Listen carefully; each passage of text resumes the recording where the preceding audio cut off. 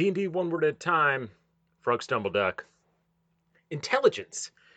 So what is intelligence? I have taken my time getting to this ability because I always thought it was the most useless in D&D unless you wanted to play a wizard.